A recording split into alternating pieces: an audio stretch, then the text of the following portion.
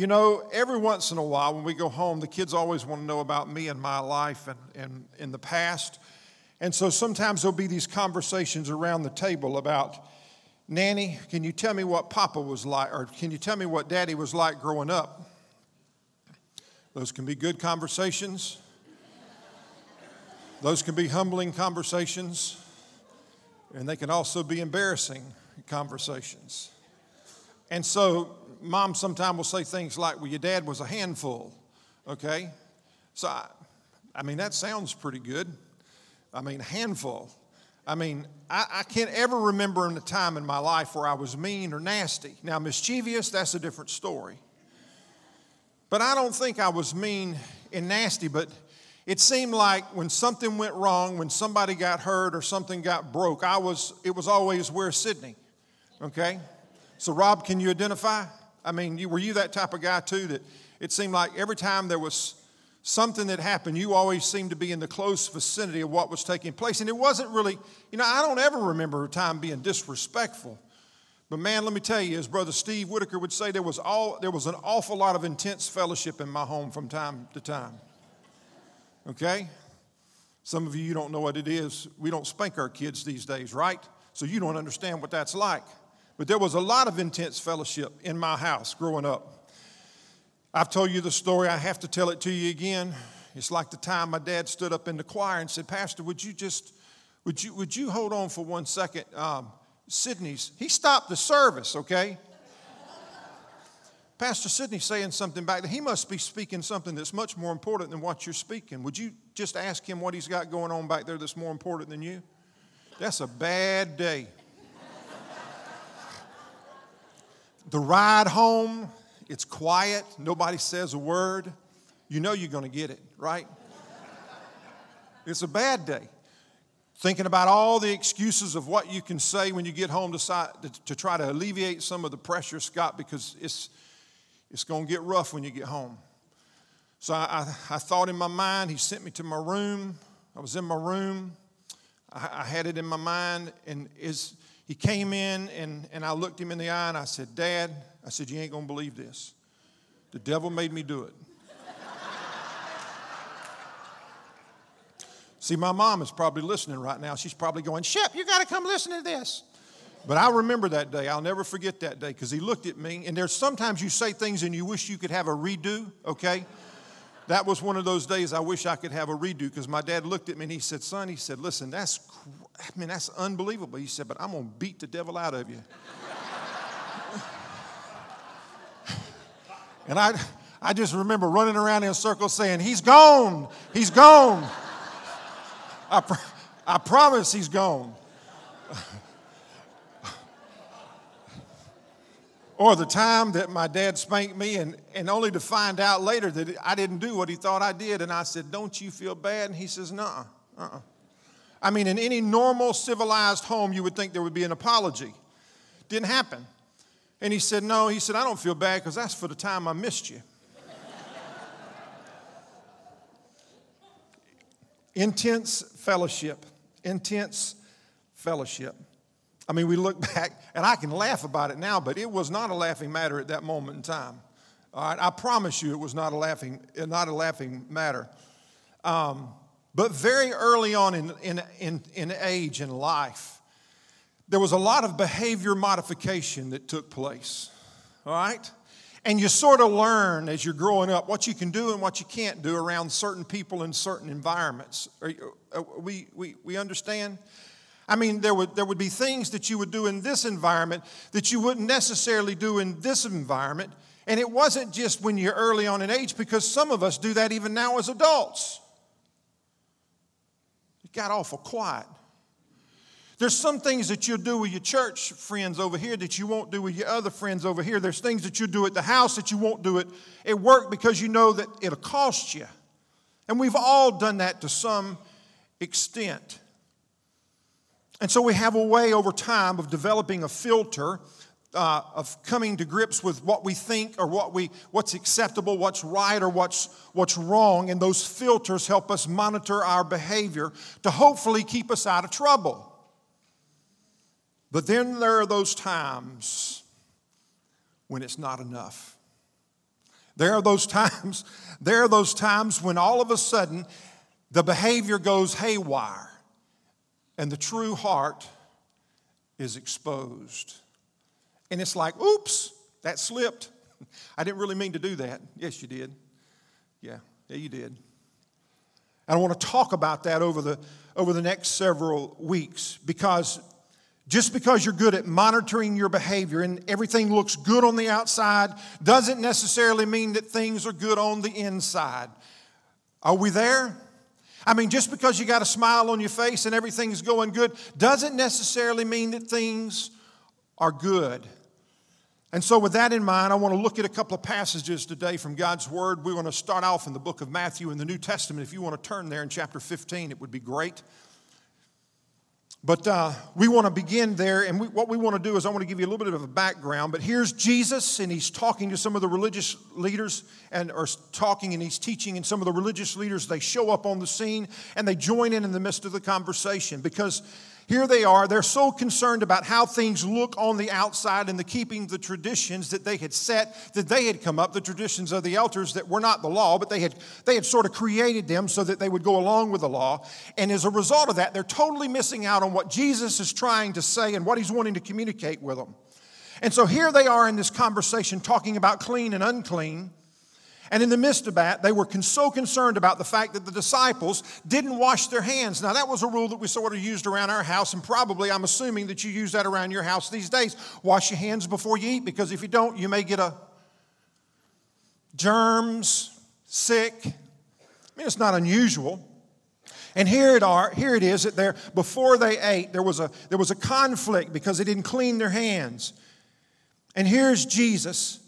And he makes a comment there in Matthew, and he says, listen, what comes out of a man's mouth isn't what makes him unclean. Or what goes into a mouth isn't what makes a man unclean. And then he goes on to talk about what goes into the mouth goes to the stomach, and then it's on its way out. But Jesus is going to hit on a point here that is so vitally important for us to hear. And in the middle of that conversation, he makes a statement. And this is what Jesus said in Matthew chapter 15. And I want you to listen to these words in Matthew chapter 15, verse 18. Jesus said this, "But the words you speak come from the heart that defiles you." Let me say that again. The words you speak come from the heart that defiles you. In other words, the things that are in our hearts will eventually come out of the mouth. Now, there's a better way to explain that, or maybe another way to explain it is, listen, if you want to know where somebody's at, if you really want to know what's going on in a person's heart, if you just listen to them long enough, you'll hear.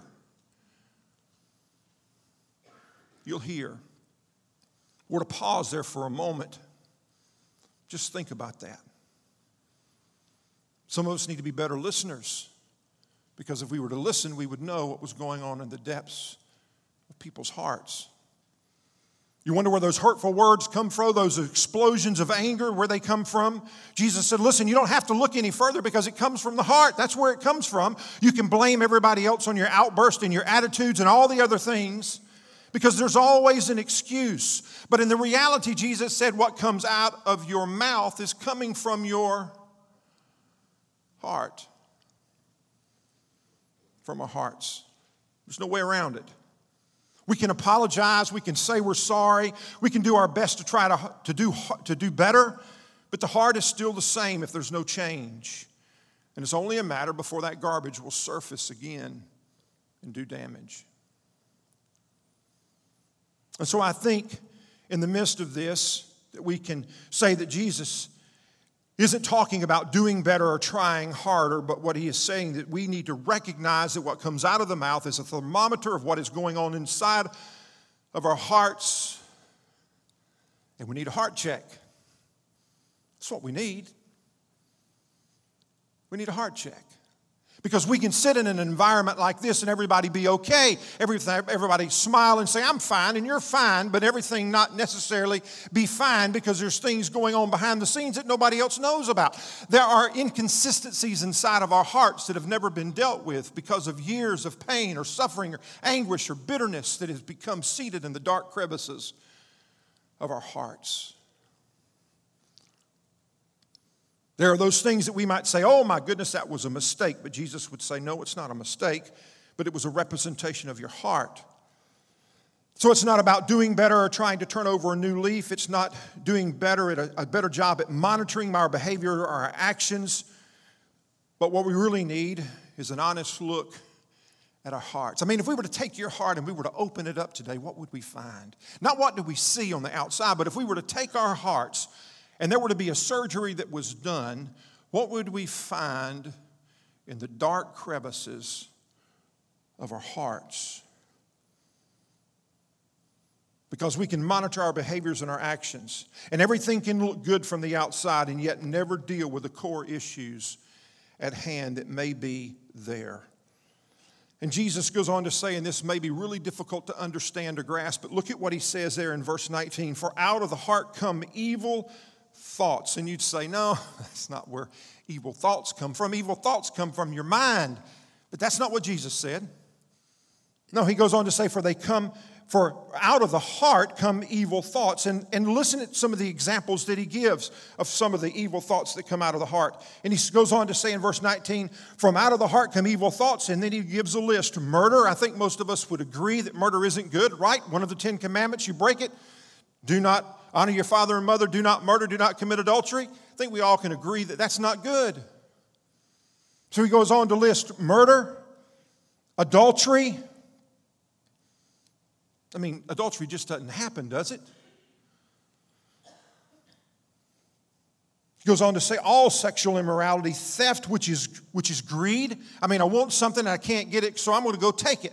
To whatever extent it is, because I want something, I will go to whatever extent to get what I want. And then he goes on to use the words lying and slander, which we might also be able to say or use the word jealousy. Driven by jealousy, because I'm jealous, I will do whatever I can to tear you down so that I can feel better about myself. And you might think, well, I just don't need to say those things. I just don't need to verbalize those things. No. Jesus' response was, no, you need a heart check. You need to check on your heart because something's going on that's not right. Because our actions aren't a mistake, but they're a reflection of what goes on in our hearts. And you can argue and you can say to me, but listen, my heart's in great condition. Let me ask you something that I heard not long ago. It's a telltale sign. How far would you go? What would you do if you knew that you could get away with it? If there were no consequences, if you got that get out of jail card, like that little Monopoly, get out of jail for free, what would you do? I mean, if there were no consequences to your actions, if there would be no punishment, just how far would you go? What would you do? What would you say? What would take place? And we can be good at monitoring. We can be good at our actions so that others see what we want them to see, but yet there's still so much going on behind the scenes. Anger or greed or jealousy.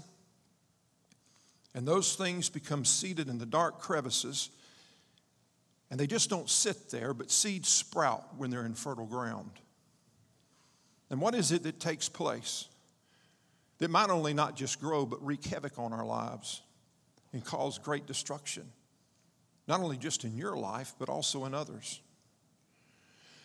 And so how can we be so quick to point out stuff in the others' lives that are around us? And how is it that we can preach to our kids, which we do all the time? I mean, we do that. And yet we got the same stuff, the same behaviors and same attitudes going on in our lives as that which we're pointing our fingers at. We can know what needs to be done. We can adjust ourselves. We can monitor the behaviors on the outside, but that does not produce lasting change at all. But Jesus said, what comes out of the mouth comes from the heart. It comes from the heart. One of the wisest men ever to live, and we're going to find this to the Old Testament. You might want to turn over to Proverbs chapter 4. Solomon, who we find his writings in the book of Ecclesiastes and Proverbs and also in the book of Song of Solomon. Solomon had a lot of things to say about a lot of things. He was a wise man. The Bible said the wisest to have ever lived.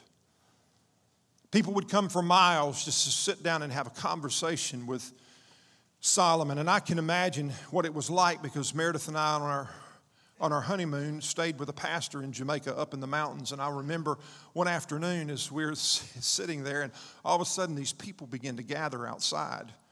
And I asked Wesley, I said, Wesley, what are they doing? And he says, well, they're coming. They want to sit down and have a conversation. I said, well, aren't you going to have a conversation with them? He said, not right now.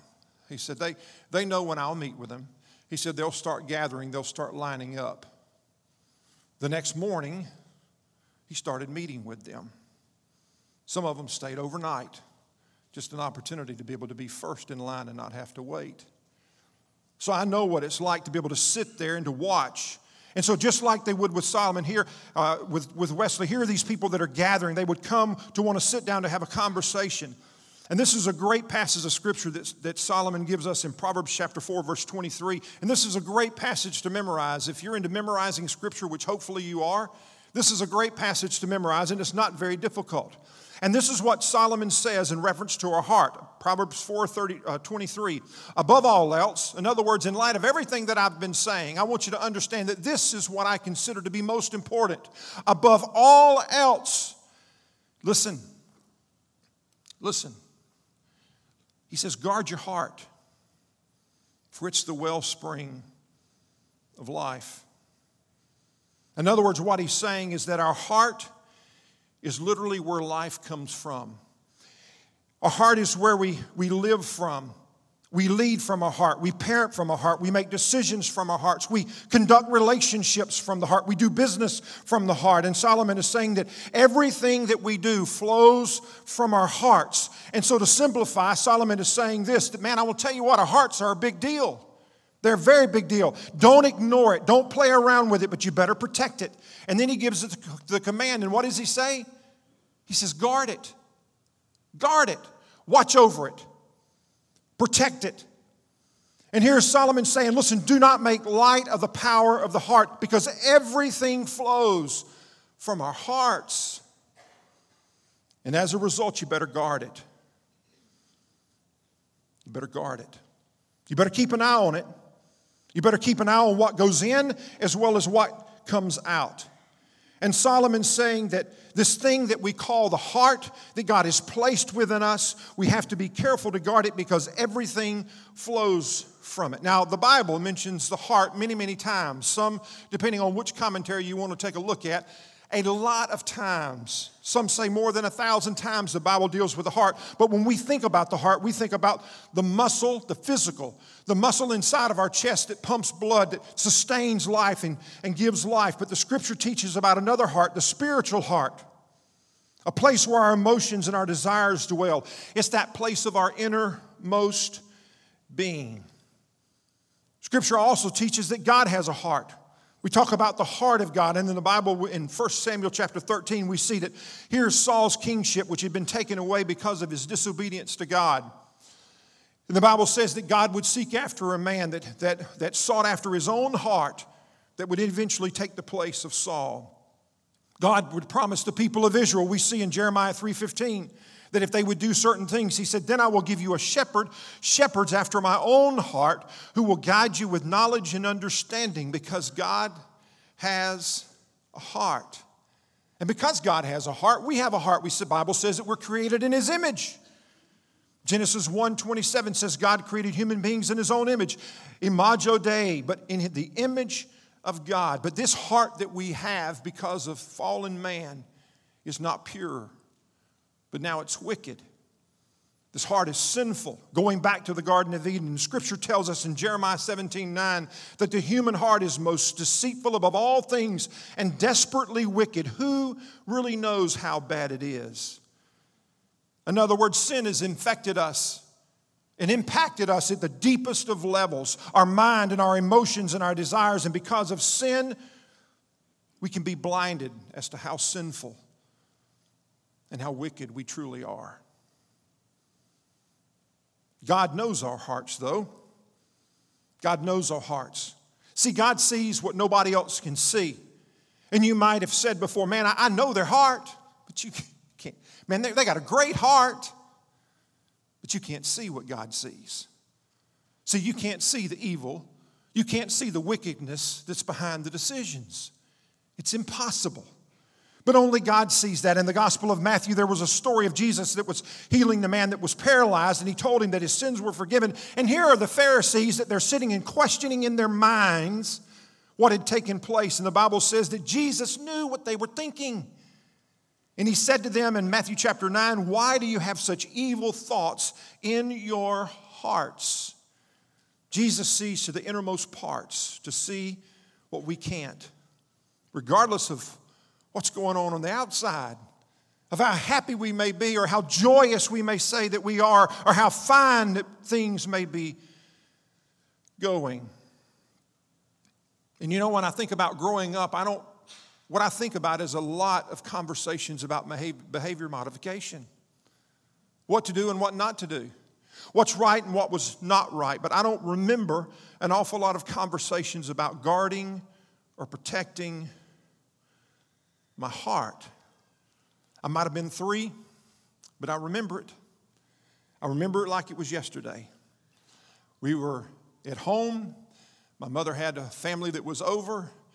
And as kids, you know, we had toys that we played with, and there were toys that we didn't play with. And so I had a toy that I didn't play with that much. And I remember this kid that was visiting, he started playing with this toy.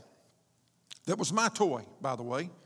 Even though I didn't play with it, it was still my toy. And at the end of their visit, my mother took my toy that I didn't play with, but it was still my toy, and she put it with the mother, and she put it in the car so that he could take it home and it could be his toy. But it was my toy, and I didn't want my toy going in his car. So in the midst of saying goodbyes, this bright little 3-year-old went into the car and got his toy because it was his toy. It was rightfully his toy, and to get it out so that he could now start playing with the toy that he hadn't played with in a long time. Oh, me. I bet you my mom remembers that. What an embarrassing moment. I don't remember if I got a spanking then or if it was later. But nobody had to teach me to be selfish, Larry.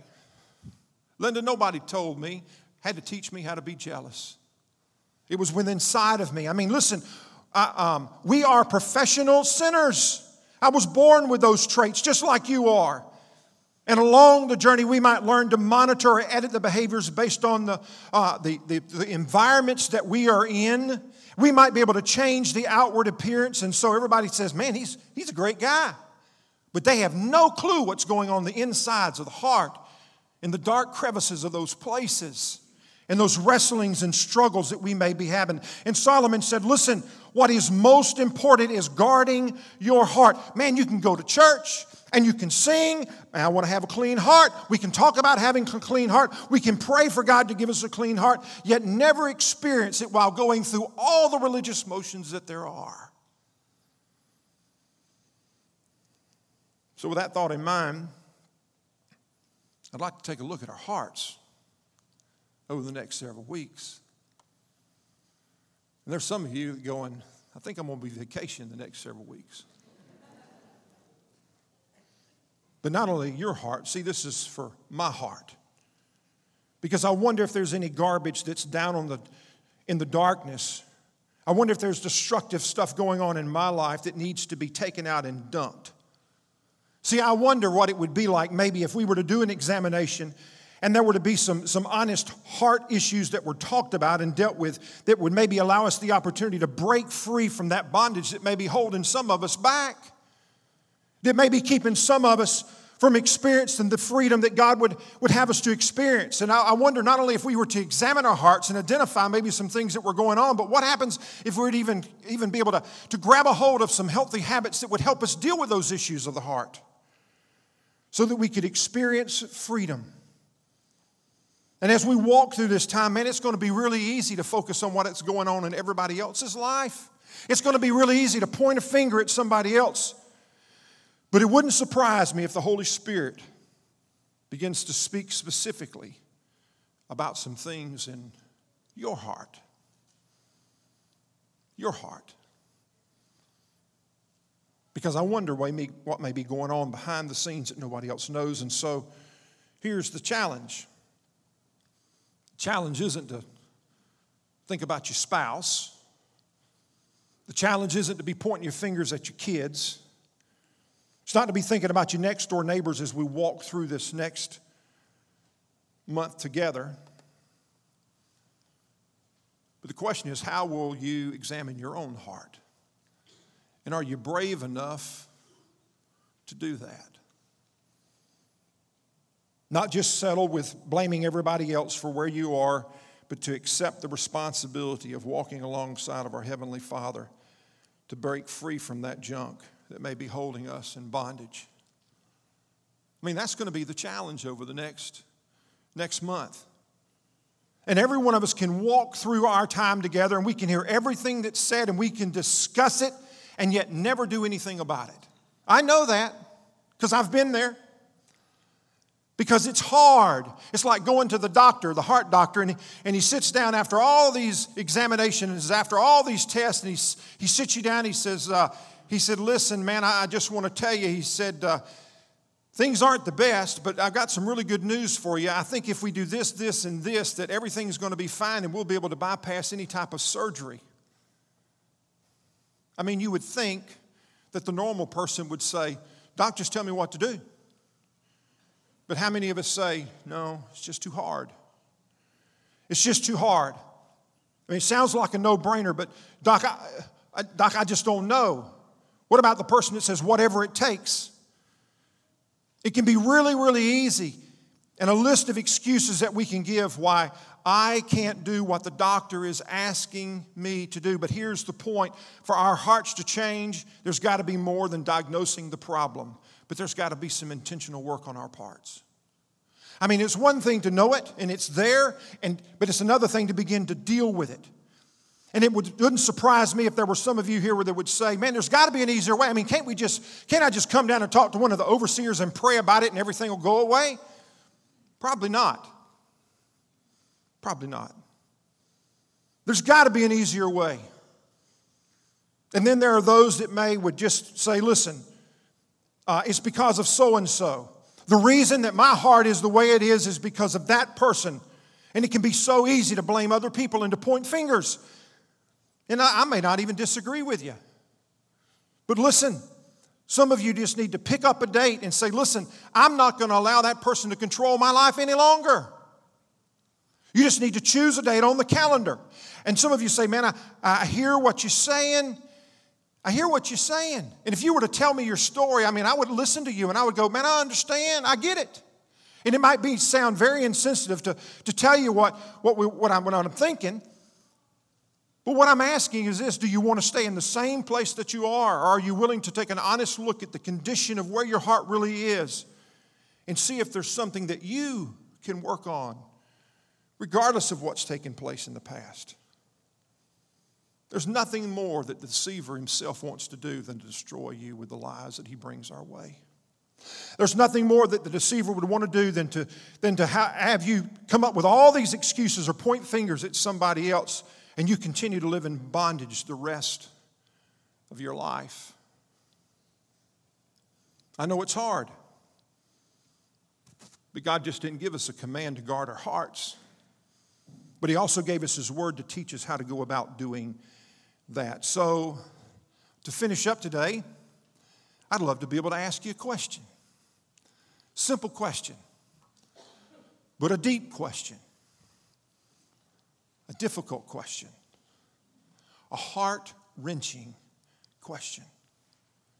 And that question is this: how's your heart? How's your heart?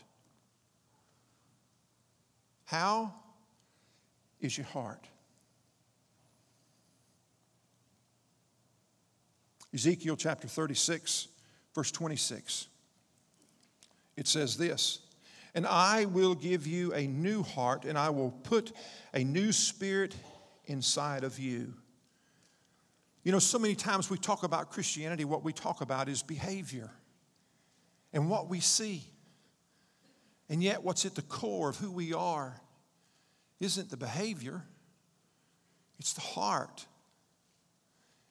And what's in the heart will eventually come out of the mouth. And what's in the heart will eventually control how we choose to live. So let's not talk about so much behavior modification and cleaning up the outside. I think God wants us to talk about the heart, because if you change the heart, it changes your life. Are we on the same page? But this can be hard, because it may dig up some junk that you got to deal with that you don't want to deal with. It may dig up some stuff of the past that, man, you've been using it as a crutch and as an excuse for years and years. Some of you may even get mad and get angry because you just don't want to go there. But how's your heart? That passage again in Ezekiel, and I will give you a new heart, and I will put a new spirit within you. No matter what condition your heart and life may be right now, God can give you a new heart and a new life, not just fixing the outside or painting the barn. Listen, you can paint the barn all you want to, but if the foundation is unstable, she will fall. She'll fall. It was David who came face to face not only with his sin, but also the condition of his heart. And it was David who prayed this in Psalms 51, God, create in me a clean heart and renew a right spirit within me. I want to ask our overseers to come down now, because there may be some of you in just a few minutes as we are finishing up that you want to come and you'd like to pray with one of these overseers.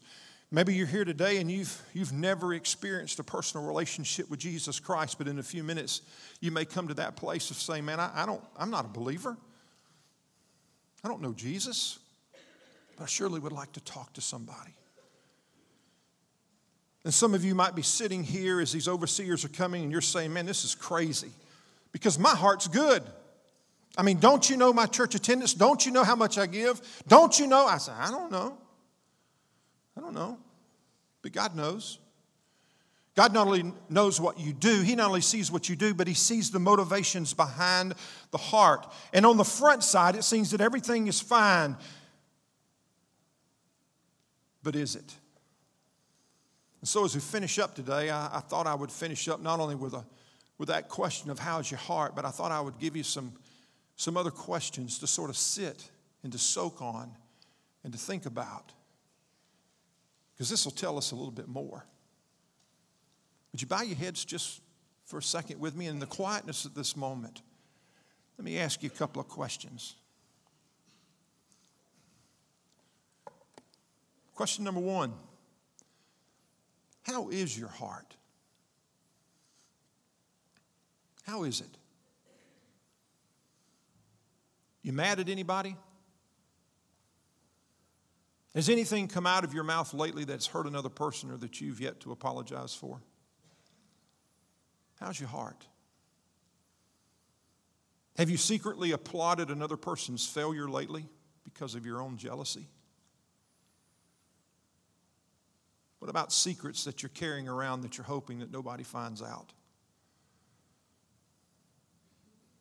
Have you lied recently? Could be a big one. Could be a little one. Maybe you've got an excuse for it, but have you lied? Have you lied recently to somebody that you love? Are you struggling financially and in over your head in debt because there is stuff that you just can't seem to do without? How's your heart? Have you blamed anybody else lately? Have you used somebody else as an excuse? Have you used another person as an excuse to cover up for your own behavior and your own actions? How's your heart? Bitterness? Unforgiveness? Is there something else that's destructive that's taken root in your heart and you can't just seem to let go of? With your heads bowed and your eyes closed, I'd like to give you a statement and see if you just would repeat this after me, and I'll say it one time and then I'll ask you to see if you'll repeat it with me. But would you repeat this after me? Lord, teach me, just in the quietness of the moment. Lord, teach me. Lord, teach me to guard my heart. Lord, teach me to guard my heart, for it is the wellspring of life. Lord, teach me. Teach me to guard my heart, for it is the wellspring of life. Father, this is what I'm praying, that over the next several weeks, that as we take a close look at our heart and as we examine, Father, if there's something that's holding me in bondage, what I'm going to pray is that, God, you help me to break free from whatever that is so that I can live in freedom. Father, I want to learn how to keep watch over my heart as you instructed me. Father, I want to be able to break free from that junk that has a tendency to weight me down, that I have a tendency to carry around in my heart that nobody else can see. Father, help me to pay attention and keep watch and to guard my heart, because you said it was from the heart that everything flows. Father, help me to be very attentive over these next few weeks. Help me to make a commitment not to miss. Help me to be very open to the conversations that may take place and not to make an excuse, but just to ask the Holy Spirit to speak and that I would respond.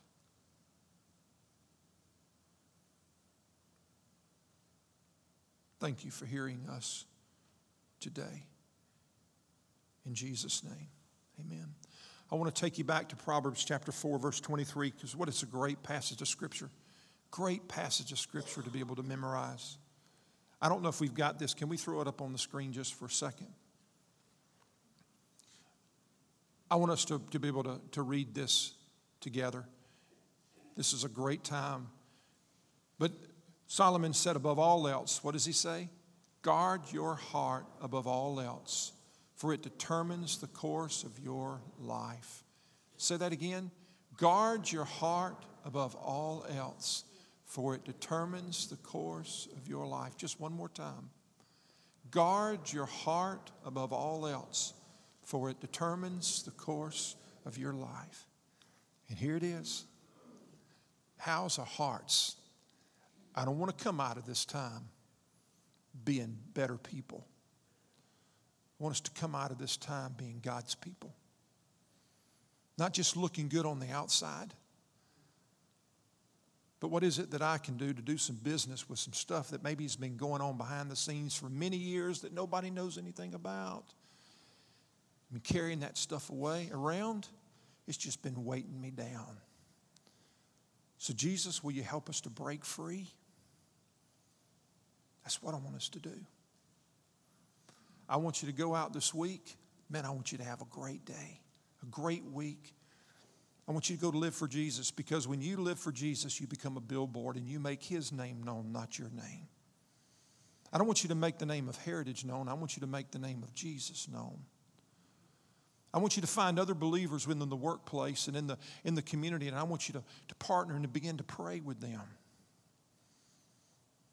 I want you to live for Him. Not just better behaviors, but can you imagine what would take place if our hearts were cleaned out from some of the stuff